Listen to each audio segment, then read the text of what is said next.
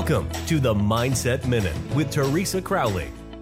A short, focused conversation about staying emotionally and physically happy and healthy.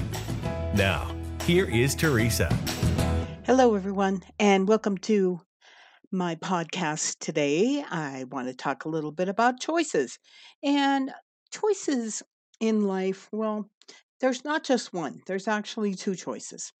To step forward and pursue our life step by step, or we can stay still and stay in the safety, not venturing out at all to experience our lives.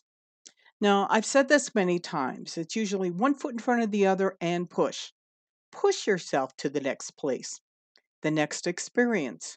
You have significant growth when you step forward into your life. You choose to move forward.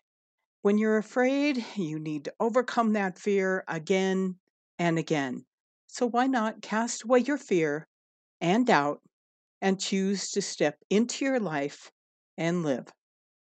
Thank you so much for joining me today. And if you have any friends who would like to check out the podcast, just invite them to iTunes, sign up, subscribe, and you'll get a message letting you know when a new Mindset Minute drops.